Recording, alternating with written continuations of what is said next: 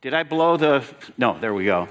Last night when we were in here, I really did listen carefully, and that's what bothered me. I couldn't remember that one word, and I really did wake up. That's a true story. That I wouldn't lie to you, all these people. But I woke up.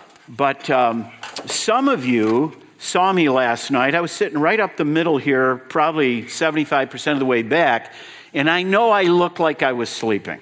I know that. I want to apologize right now. There is no way anyone could sleep through a Mark Trotter sermon. It is impossible. So I want you to know that I was not sleeping. I was hibernating.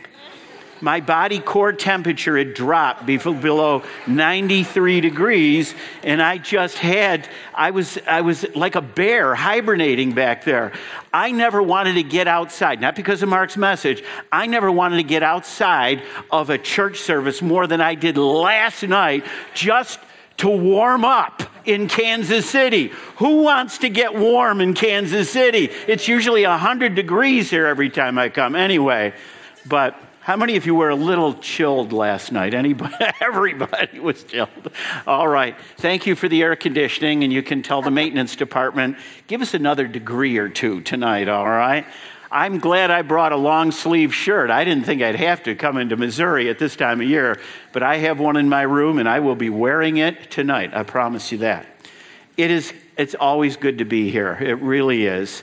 I have been coming. So many of you I know don't know me because I saw many people raise their hands last night. This is the first time at this conference for you, and I've not been in everybody's church here. So my name is George Grace. I go way, way back into the late 70s, the first time I went to Kansas City Baptist Temple to preach a college and career weekend at Camp Mocan.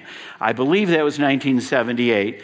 And I went to the temple for many, many years after that. I was a senior pastor in Rochester, New York, for 33 years, been in the ministry for going on 47 years now, and been to Kansas City and many, many times, preached in several different churches, but I appreciate Sam and Alan and others that have invited me to come back. It's so much fun coming here. I have so many great memories of conferences and camps and world outreach celebrations and you name it that I was at over the years. So thank you for the invitation. My message this morning, you see the theme on here, the seasonings of speech. Now let me explain what I'm going to do here in just a second, but I'm going to ask you to open your Bibles to the book of Colossians. Alan, if you would now, you can pass those bookmarks out for me, if you would, wherever they are. You're going to get a bookmark. It looks like this, and it has the outline of my message on it.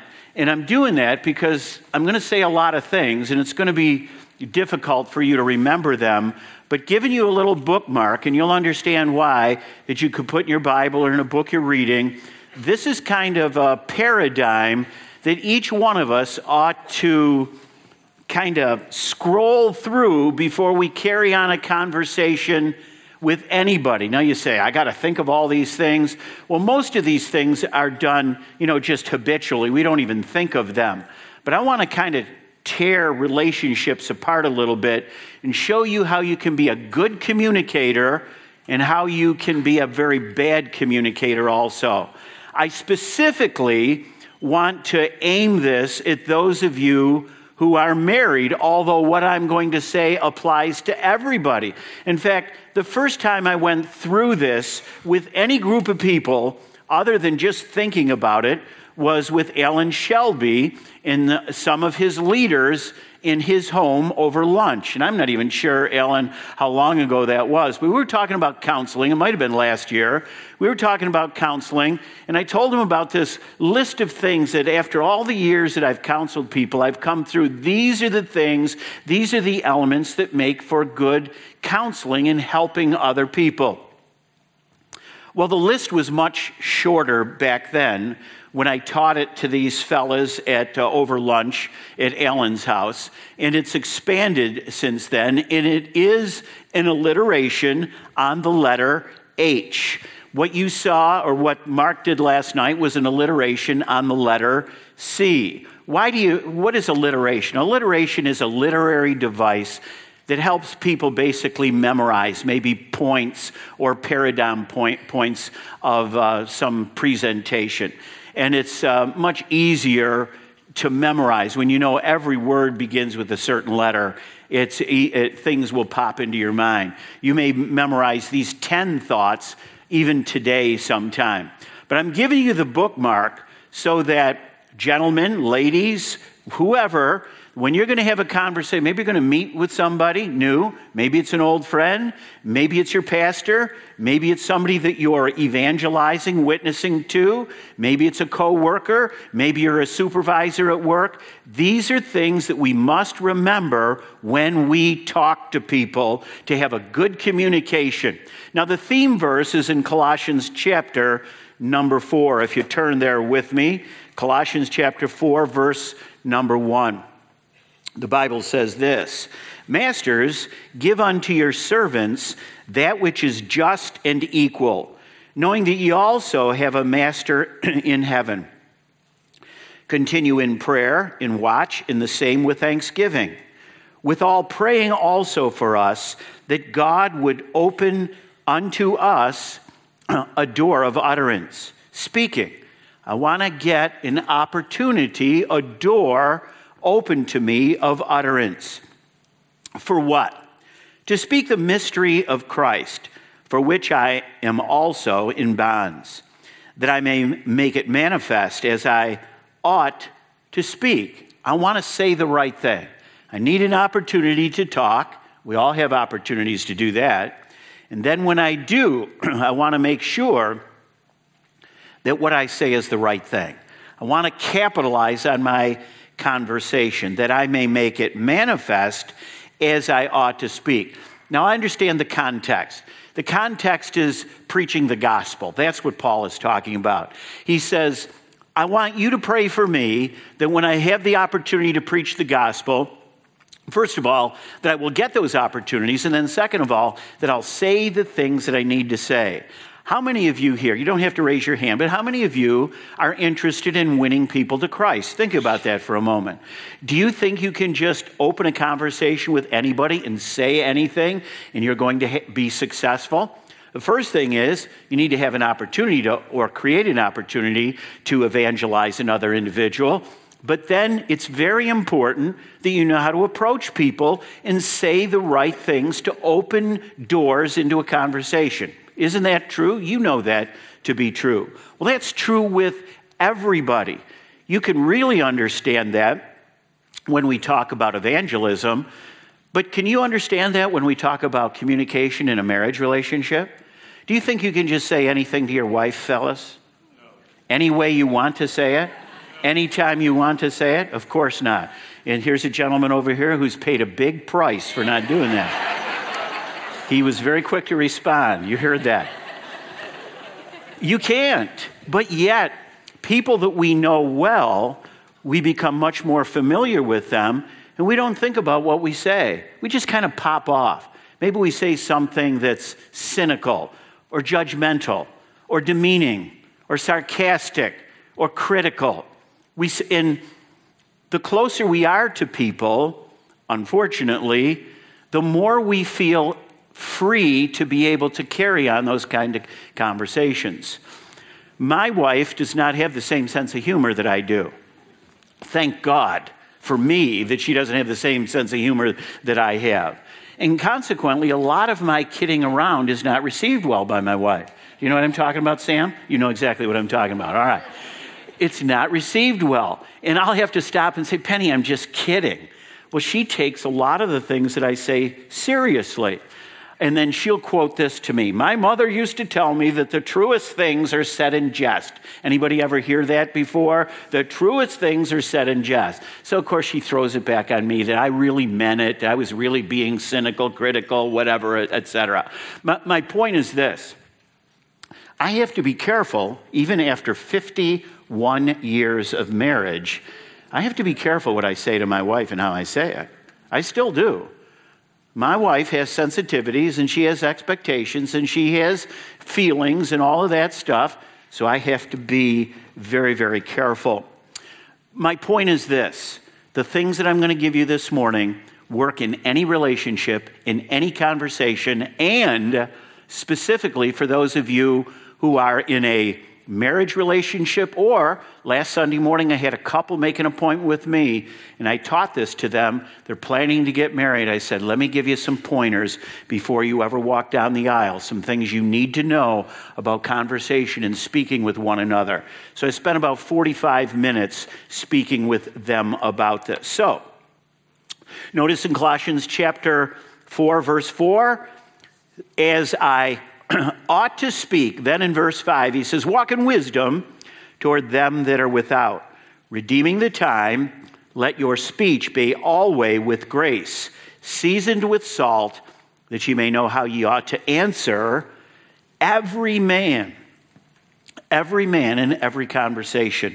Now, I'm going to pray in just a second. If somebody can give me a bottle of water, I will be doing really wonderfully. I just got a little tickle right there. So I'm going to pray. Sam's going to get me some water or something here, and we'll be on our way. Join me if you would. Let's pray together. Father, thank you for Jesus this morning. Thank you for the good time of worship that we have had already. Thank you for Mark's message last night that set the table here for these next couple days, for today, tomorrow, and Saturday morning. I pray that you'll help me in these next few moments to make some good points. And Lord, make them because they're true, because they're found in Scripture, because these principles, they really reflect your character, your attributes, the God that you are. We ask these things today in Jesus' name and for his sake. Amen, amen. Thank you, Sam. I appreciate that.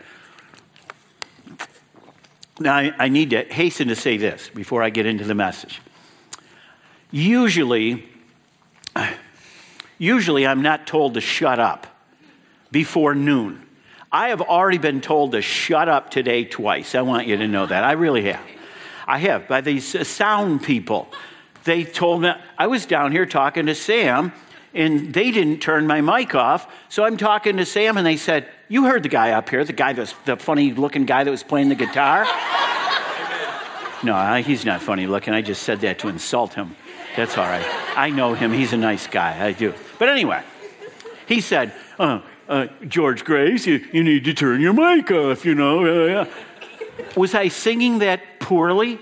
I was singing second soprano along with what was going on here. And he says, you need to turn the mic off. Well, I'm not in control of the mic. Somebody else in here is doing all this stuff. So then, they did whatever they did, and I'm singing along, and some young man comes down here and says, here, let me see that pack. We need to turn your voice off again. I'm going, I've been told to shut up twice before 9:15 in the morning. It's usually noon before I get two people to tell me to shut up. I want you to know that. So anyway, I'm entering into this message a little miffed, a little upset. So if I say a few things, and if I violate some of the principles that I'm going to, that's okay. I'm going to give myself a pass on this, all right? Okay. The Bible says, walk in wisdom toward them that are without, redeeming the time. Let your speech be always with grace. Need I say any more? Grace. What a beautiful word that is, isn't it? What a beautiful name, Grace. I said, did you see we had the last song up here? I thought it was my turn to come up because it said, Amazing Grace. I turned around and I asked Sam, I said, is this my introduction today? Anyway, I kid about that, but I was almost 26 years old before I really understood what grace was all about. I was lost. Almost 26, somebody began to share the gospel. Somebody that took this passage of Scripture, these 6 verses, very, very seriously. He began to share Christ with me. And after about 6 to 8 weeks of feeding me a little bit at a time, I came to know Christ as Savior. And I appreciate that fella all these years. Seasoned with salt, that ye may know how ye ought to answer every man. All right. Here's the principles. Let's run through them. You have a little bookmark. If you want to write a word down on there, I'll give you a word that I put on mine. And I'm going to put the word know under history, okay? Here is the point.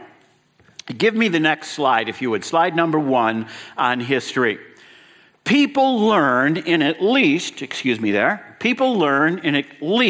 3 different ways, okay? Number one, we learn by experience. And that's a tough teacher sometimes, isn't it? We say, I'll never do that again. And how many times do we say that in our lifetime? We learn by experience. We also learn by advice.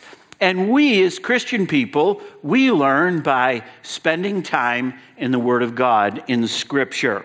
So all of those things have to do with history. These are things from the past. We've collected this kind of information, and it kind of makes us who we are and what we are today. So we learn in 3 different ways. Now, the point is simply this, that we need to know when we're talking to somebody what we are talking about. We need to have some kind of a history. We need to know something. Some people just talk because they like to hear themselves talk, and they really don't know what they're talking about. Maybe we shouldn't talk as much as we do. Someone said, God gave us 2 ears and 1 mouth. We ought to be listening twice as much as we're talking. When you enter into a conversation, guard your choice of words. Now, in marriage, I said this. I said, oftentimes we just pop off and say the natural response to what we just heard our partner saying. So we say this, we say that. And sometimes what we do on purpose, or maybe accidentally, we begin to press buttons. We say something that we know the other person is going to get a little bit upset about, they're going to get a little bit uncomfortable, and that leads us maybe into a disagreement of some kind. Just an unpleasant moment, if nothing else. So when we talk to people, we need to know as much as we can about them. Now, this could be evangelism. Watch, an evangelism. I work with a guy. This is, for example, let's say I work with a guy who's a Jehovah's Witness, and I'm trying to share Christ with this fella. Well, I know something about Jehovah's Witnesses, so I need to ask God, need to go back to Colossians chapter 4 and say, God, how can I open a conversation with this fella and where he just doesn't shut me off immediately? I need to know a little bit about this person, what he or she believes, before I open a conversation. How can I do that in a way that doesn't seem like I'm intentionally trying to offend them? There's nothing wrong with that. Think before you engage your mouth. Think about it.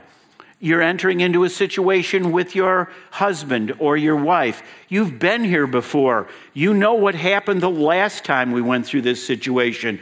Don't follow the same foolish path that you followed the last time into that conversation that ended up in a disagreement or an argument.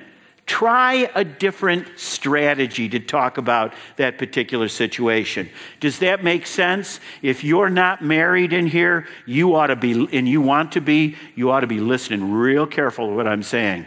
Learn these things. You'll see as I go on, it gets even more critical. But know as much as you can about the individual so you know what you are talking about.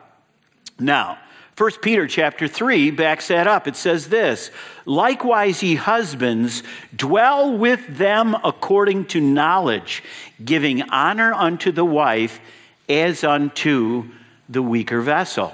So the Bible says we need to get to know our wives. And I would say the same thing is true for women, that women need to get to know their husbands. Proverbs chapter 1 says that the fear of the Lord is the beginning of knowledge, but fools despise wisdom and instruction. If you don't think this is important, you're a fool, and you will join the statistics of the divorced someday, probably. Proverbs chapter 4 says that wisdom is the principal thing. Therefore, get wisdom, and with all thy getting, get understanding. And of course, James says this, if any of you lack wisdom, let him ask of God that giveth to all men liberally, and upbraideth not, and it shall be given him. This is a sample of many verses in the Bible that are essentially saying, you need to fear God, you need to think about what you're going to say, and just as Paul is praying here, we need to ask God for wisdom and guidance in our communication, in all communications. Number 2, honesty. So the word under history know. Know. You ought to know. Honesty. The key word there is truth. Guard your integrity with graceful truth-telling. Truth is at the very heart of good character. And the value of truth is this, because truth and integrity are essentially the same thing, and integrity builds trust. A good marriage relationship is not primarily built on what we call love. Love is built primarily on trust. When you trust somebody, you learn to love them. As you grow in grace and in the knowledge of our Lord and Savior Jesus Christ, you begin to trust God when you see God's word is true, and you in time, it's not love at first sight with God, in time you fall in love with God. Stay with it, but you learn to trust Him first. You trust your wife. You trust your husband. You trust your supervisor or your student or whoever it is by being honest with that individual. Avoid half-truths. Be quick to apologize when you're not sure that what you're saying is true. And issue a caveat. Proverbs 19:9 says that a false witness shall not be unpunished, and he that speaketh lies shall perish. Proverbs 23 says, yea, my reins shall rejoice when thy lips speak right things. By the way, the book of Proverbs is loaded with passages of Scripture that tell us how to speak properly to people, what to say, what not to say, when to say it, and when not to say it. It's such an important book to be familiar with. 2 Corinthians says, providing for honest things, not only in the sight of the Lord, but also in the sight of men. So, communication, good speech, good language has to be honest. Don't deceive people. Don't tell half-truths. Don't have convenient omissions in your conversation, things that you've left out on purpose because it may paint you in a different color than what you want that person to think you are. So we've got history, we've got honesty, we need to be truthful in our relationships. Don't lie to your wife. Don't lie to your husband. Don't start down that road of deceit with one another. It will damage your relationship. Your love relationship is built on trust, which is integrity, moral wholeness or goodness, which means when I say something to my wife, I say what I mean and I mean what I say. Now, I need to do that with grace. That's what the text says. But I need to be honest. Here's a third point, a third thought. The word is honor. Here's the key word that I'd put down, respect. Honor. Value confidentiality. Value confidentiality. I don't have to tell everybody in my family or my friends or anybody else other than God and my wife about the intimate things of our relationship. And sometimes, not to be dishonest, but my wife doesn't need to know everything about me. Now that may sound like I'm encouraging you to lie. I am a corrupt, sinful human being. I want my wife to think I'm better than what I really am. So I'm not going to tell her that I'm a corrupt, sinful human being. She'll figure it out. In 51 years, she's figured it out. The thing is, she doesn't know the half of it. Do you understand what I'm saying? Yes, sir. I don't have to tell my wife every thought I have in my mind. She may put on a piece of clothing that I think is ugly. I don't have to say, Penny, I just need to be honest with you. I think that dress that you're wearing is ugly. Now, I've got to be honest. Just got to be honest. Just got to be honest. That's really ugly on you. You know that. Makes you look fat. Yeah. Makes you look fat. There are some things better left unsaid, is what I'm saying, okay? I don't have to tell my wife everything I'm thinking. I really don't. Now, if she asks me, now I'm tempted to lie. She says, "What do you think of my dress?"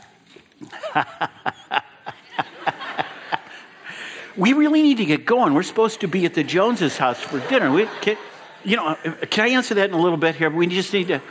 Maybe she'll forget that she asked me that question. Anyway, that's probably not honoring. Always respect the individual by the choice of words, tone, and volume. Don't bring in absent third parties, and do not engage in unkind comparisons of other people. Don't say, Penny, my wife's name, Penny, my mother wouldn't do it like that. You are asking for trouble, my friend. I want you to know that. You don't compare your wife or your husband to other people. Women do the same thing. Gladys over there, her husband is really thoughtful. You know what he did? He went out and he bought her this for their anniversary, blah, blah, blah, blah, blah. What are you doing that for? To make your husband feel like a schmuck. That's what you're doing. That's the purpose of that, isn't it? You don't need to use the word schmuck either. I want you to know that. That's not a kind word. So look it up sometime. It's Yiddish for something else. Anyway, give people the benefit of the doubt. When I hear people say that, I go, ooh, and I said it. Oh, God, help me. Thank you. Give people the benefit of the doubt. Everyone makes mistakes. And don't force the other person to own up to theirs. Well, Penny, you made a mistake. Well, you made a mistake. Admit it. Admit it. You made a mistake. You did wrong, didn't you? I'm right and you're wrong, right? Don't press the issue. You don't have to do that. Respect the other individual. Respect boundaries and give credit where credit is due. An ungodly man diggeth up evil, and in his lips there is as a burning fire. Proverbs 16:27. Watch what you say. Watch what you say.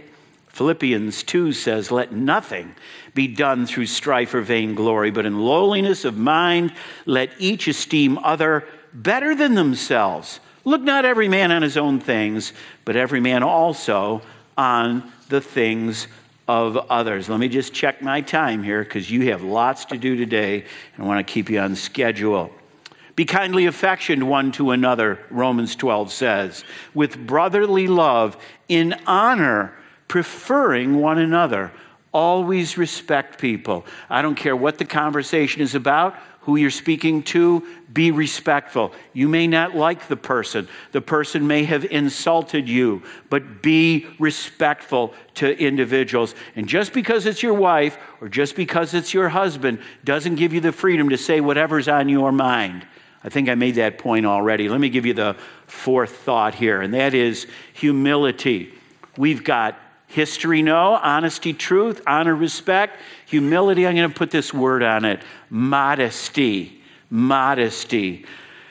The Bible in Proverbs 13 says one of the most important things that I cannot get out of my mind, I will never forget, and is so appropriate so often.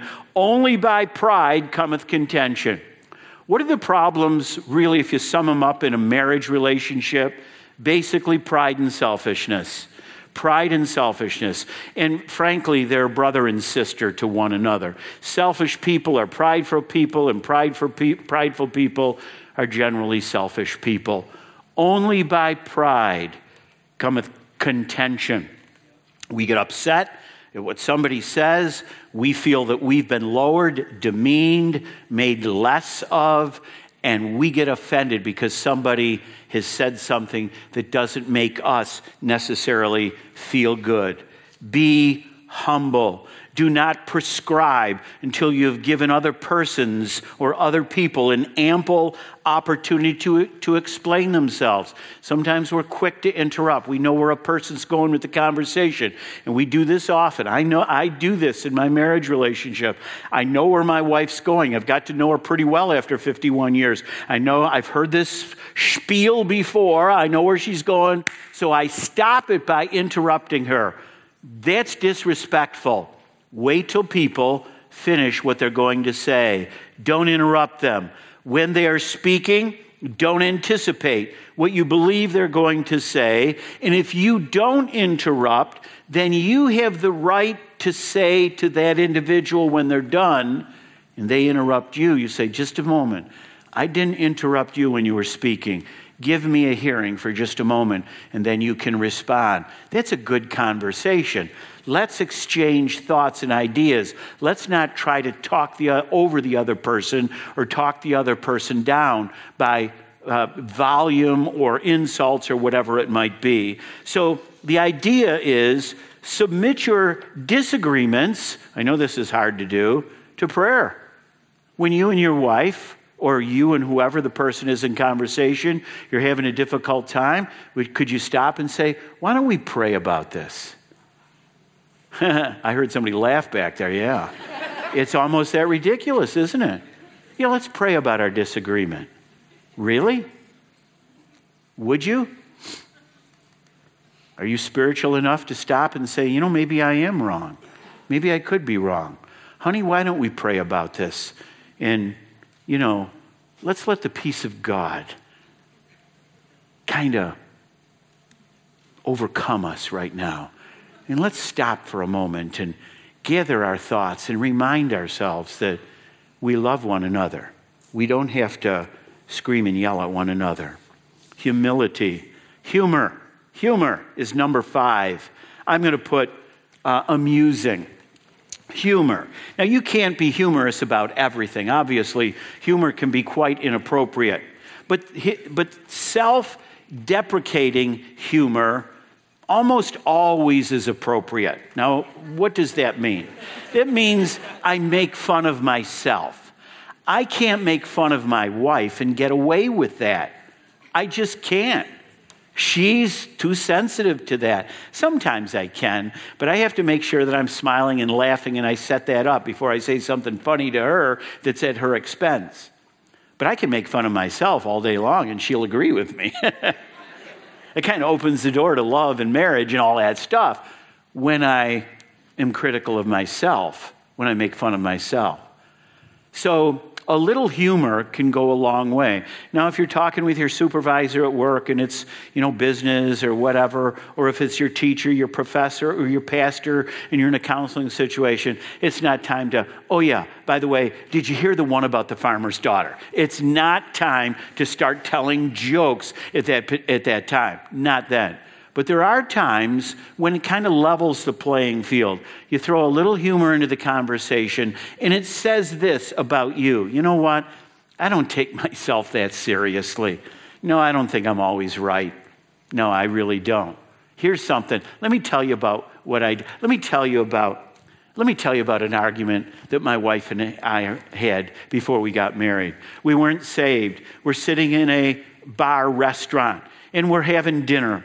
And we're sitting there, and we're talking about, we're not married, we're talking about moving into our apartment, okay? We're going to move into our apartment. We had rented one. We know we're going to go. And anyway, we're talking, and I don't know how this came up, but this is what I said. He said, yes, and we'll move in, and all this, and then you can vacuum the blinds. And my wife said, no, I won't. I said, yes, you will. No, I won't. Yes, you will. No, I won't. No, I will. Yes, I won't. Yes, I will. Whatever. It just went crazy. We broke our engagement over that. You say you're an idiot. I know. That's self-deprecating humor. I just gave you some. It's a wonderful example. I am an idiot. Why would I argue over, what I said? Well, my mother used to do that, so I expected my wife to do that. Oh, yeah. Oh, yeah. That was, see, I've learned a lot. Remember I said there's 3 ways you learn? Remember? It said experience, advice, and scripture. That was experience. That was a bad experience, and I learned a valuable lesson. I don't compare my wife to my mother. I never have done that since then. I'm not that smart in everything, but I am smart in that, all right? Humor levels the playing field. The Bible says, the merry heart maketh a cheerful countenance, but by sorrow of the heart, the spirit is broken. A merry heart doeth good like a medicine, but a broken spirit drieth the bones. Here's a sixth thought. Hear. This is a simple one. Jesus said, he that hath ears to hear, let him hear. Here's the operative word. Listen. Listen. Listen to people. Listen to your wife. Listen to your husband. You do that by giving that individual your undivided attention, by looking at them. Maybe you show emotion with facial expressions or body language or whatnot. The best thing that proves that you are listening to another individual is that if they ask you to do something, do it. Follow up. Yeah, I heard what you said. When I go out, I'm going to stop at the store and I'll pick you up, whatever it was. And then you do it. I was listening. But listen, he that hath ears to hear. Gentlemen, do you have ears to hear your wife? Or when she starts talking, do you go blah, blah, blah in your mind, blah, blah, blah, and you don't even listen to what she's saying? Or ladies, do something very similar to your husband? You don't listen. You know where he's going with what he's saying. You've heard it before. I don't want to hear it again. Listen. And you do that by looking at the person. Sometimes we repeat back to them in our own words what they said so we understand, so they know we understood. And then you follow up. If they've asked you to do something about it. Do something to follow up. Listen to hear.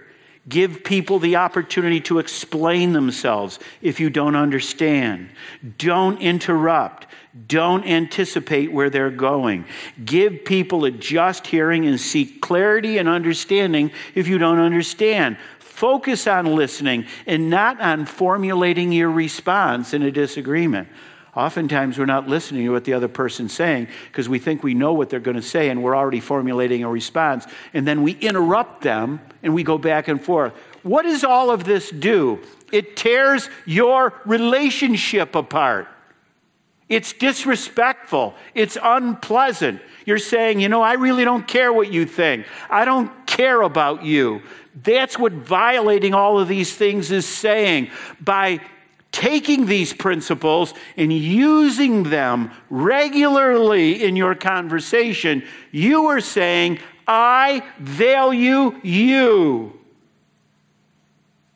Seasoned with grace.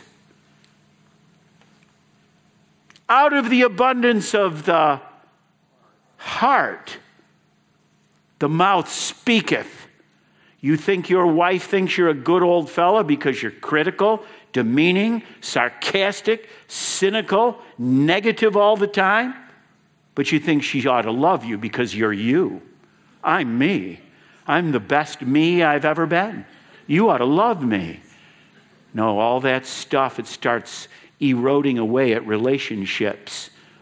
I remember years ago, I've told this story in other conferences, and I won't go through the whole thing, but I remember my wife and I went out we had been married about 18 years at this time, and my wife was a stay-at-home mom.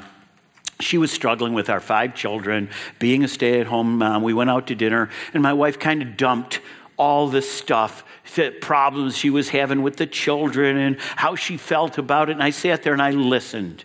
And then when she was done, I said, Penny, let me tell you how to fix all that.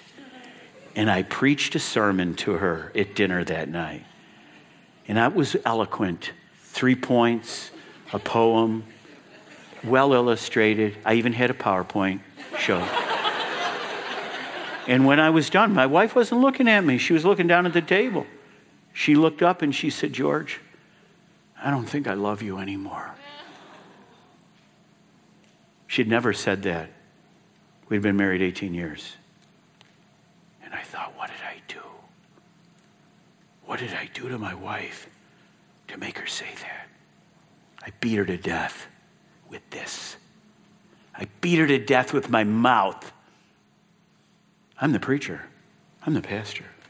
Chris, I know it all. I know what's wrong with you. You're my wife. You're one of my church members. Let me lecture you. George, I don't think I love you anymore. I will never forget that. And I never, ever want to hear that from her ever again. I hope you never have to hear that from your husband or from your wife because of your stinking rotten mouth. Because you beat your mate to death with your mouth. Critical, sarcastic, demeaning, unkind. It ought to be quiet in here because you all know what I'm talking about. Hospitality is number 7. Let's change the subject. Hospitality. Notice the word hospital. Hospital is the primary thought here. Here's the thought. Everybody's broken. Everybody's broken. You're all broken. You all have problems. I know that. So do I. We all have sensitive spots. We all have places where we failed, where we know we could have done better. Maybe we're hurt physically. Maybe we're hurt financially. Maybe we're hurt relationally. Maybe we lost a relationship. Maybe we went through a divorce. Maybe one of our children left home and hasn't called back. Broken relationships, whatever it is. We are all broken. And the people you talk to are broken people. Be sensitive to them. You can't just say whatever you want to say to people. You don't know. You may be poking around in an area in their life that is easily hurt and offended. Hospitality. The word is kindness. That's what a hospital's for. A hospital's for broken people, to help them mend. Here's the next word, help. Number 8, help.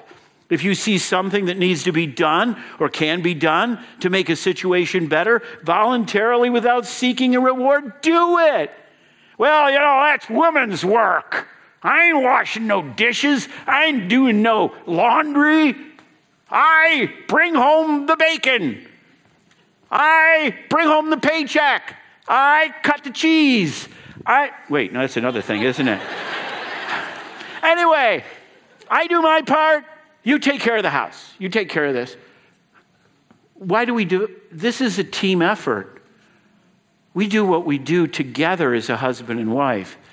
There's no job that's too menial or too below me because I'm the pastor or I was the pastor. See, now that I'm not a pastor, I'm just a nobody now. I'm lucky to be here to even talk to you people. I really am. Who wants to listen to a guy who's not a pastor? An old, washed up, whatever he is.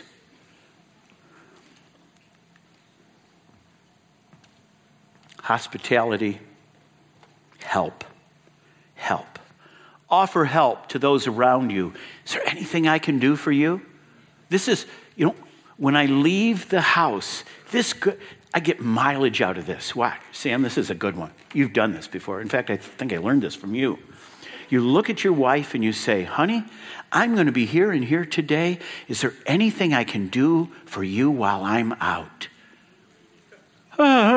My wife begins to reel and passes out.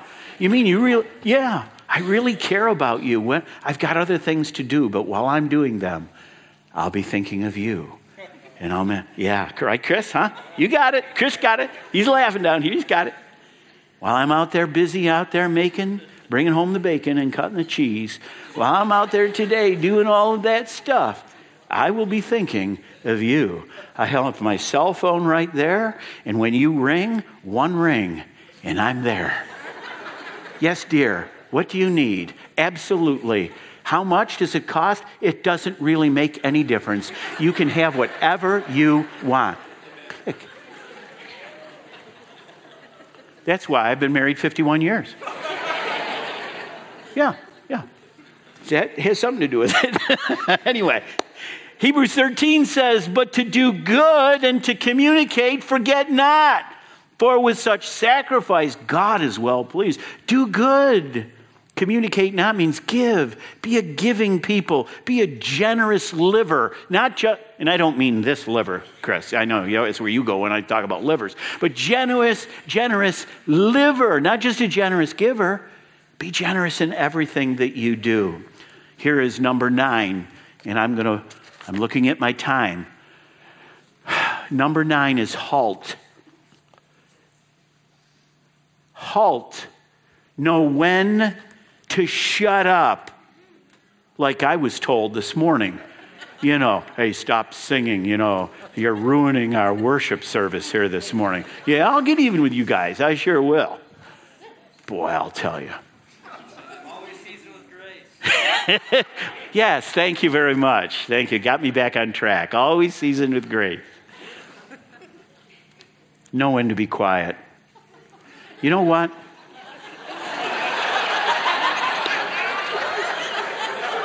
Nothing personal. My wife is not always impressed with my opinion. I know it's hard for you to believe, but as a pastor, for the many years that I've been in the ministry, I have people asking me questions a lot. And those of you who are in the pastorate or in the ministry in a full-time capacity, people are always asking you for the answers to some kind of question. Well, I'm in the habit of coming up with an answer. And usually, about half the time, I have a good answer, something like that. And I have an answer. The thing is, when my wife talks about things, I have a comment or a thought about it. This is what I think about that. She kind of looks at me like, I really don't care what you think about it. Really? She's my wife, first, and a church member, second. Sometimes we give our opinions and we say things when they are not welcome. Know when to shut up. You may come up to me, here's an example, and say, we went fishing and we caught this fish. It was this big. Now, this is what we're inclined to do. Oh, I caught a fish of the same species, but mine was this big. Why do we say that? Why don't we just leave it alone? Let the person enjoy the big fish they caught. You don't have to say, I caught a bigger fish. Oh, yeah, we went to the Caribbean on vacation. Yeah, well, guess what we did? We took a trip around the world for 2 months. I guess my Caribbean vacation isn't all that. We have a habit of one-upmanshiping people. You know what I'm saying? Shut up! Know when to be quiet. Sometimes, gentlemen, your wife just wants you to, like that dinner. You know what my wife wanted me to do at that dinner when she told me, I don't think I love you anymore? She just wanted me to listen to her. She just wanted me to listen to her and sympathize with her and say, what can I do to help you? Not give her a lecture or a 3-point sermon in PowerPoint. Here's the last thing. Know when to shut up. And the last thing is hope. Hope. Everybody needs hope. Everything we know and everything we've done is in the past, right? I mean, simple. But we're going forward. We can't stop going forward. We can't stop the clock. We can't stop the calendar. So naturally, we're looking where we are going. That's a good idea when you're driving your car, to look where you're going, not to look back to see where you've been. And that's true of life. We're looking where we are going. For some people, where they are going doesn't look very good. It doesn't look very good at all. They've got some bad experiences in the past. They've got some bad news. And now they're being told that this is down the pike and that's down and this could happen and that could happen. What does that do? That depresses people. It depresses people. They lose hope. The reason why people, I believe, end their lives is because they've run out of hope. They're having a terrible day today, and tomorrow is going to be worse than today, and the next day worse than that. What am I hanging around here for? My goal when I counsel people in my office or when I talk to my wife ought to be positive. There's enough negativism in the world. I don't have to find all the problems and all the faults in our relationship, in our home, in my wife, in my children, in the church. I don't have to do that. I can speak positively. I like being here because you people are positive. You charge my batteries. There are some places I do not want to go to because I feel drained. drained, exhausted. I remember a place I preached years ago down in Tennessee. I walked in on Sunday morning and the deacons were lined up on the front row, and this is what they all look like. What did I haven't even preached yet. They're going to stone me right here today. Negativism. Be positive. There's a lot that could be said about this, an awful lot. Hope is vital to a healthy life.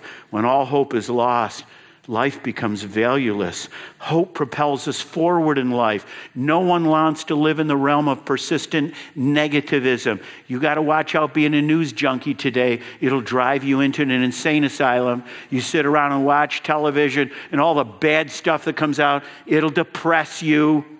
Spare yourself. Hope is essential in dealing with pain and suffering, and everybody deals with that. Heaviness in the heart of a man maketh it stoop, but a good word maketh it glad. Rejoicing in hope, patient in tribulation, continuing instant in prayer. Romans chapter 12. Isaiah says, "Fear thou not, for I am with thee.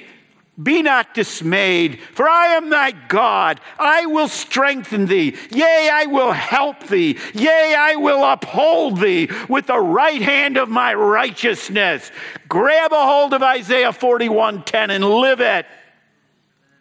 And now, Lord, what wait I for? The psalmist asks the question. They answer, my hope is in thee. Of all the people on the face of the earth that ought to be positive people, it's this group of people right here. Amen, brother. What is my hope? My hope is in the future. Eternal life with Jesus Christ our Lord. Father, we thank you this morning. Thank you for the opportunity to come together here. And thank you for these dear people sitting here patiently listening to me. Help us to take these principles, each of us, and use them as we speak with and to one another. Even this day, in Christ's name we ask it. Amen. Amen. Amen.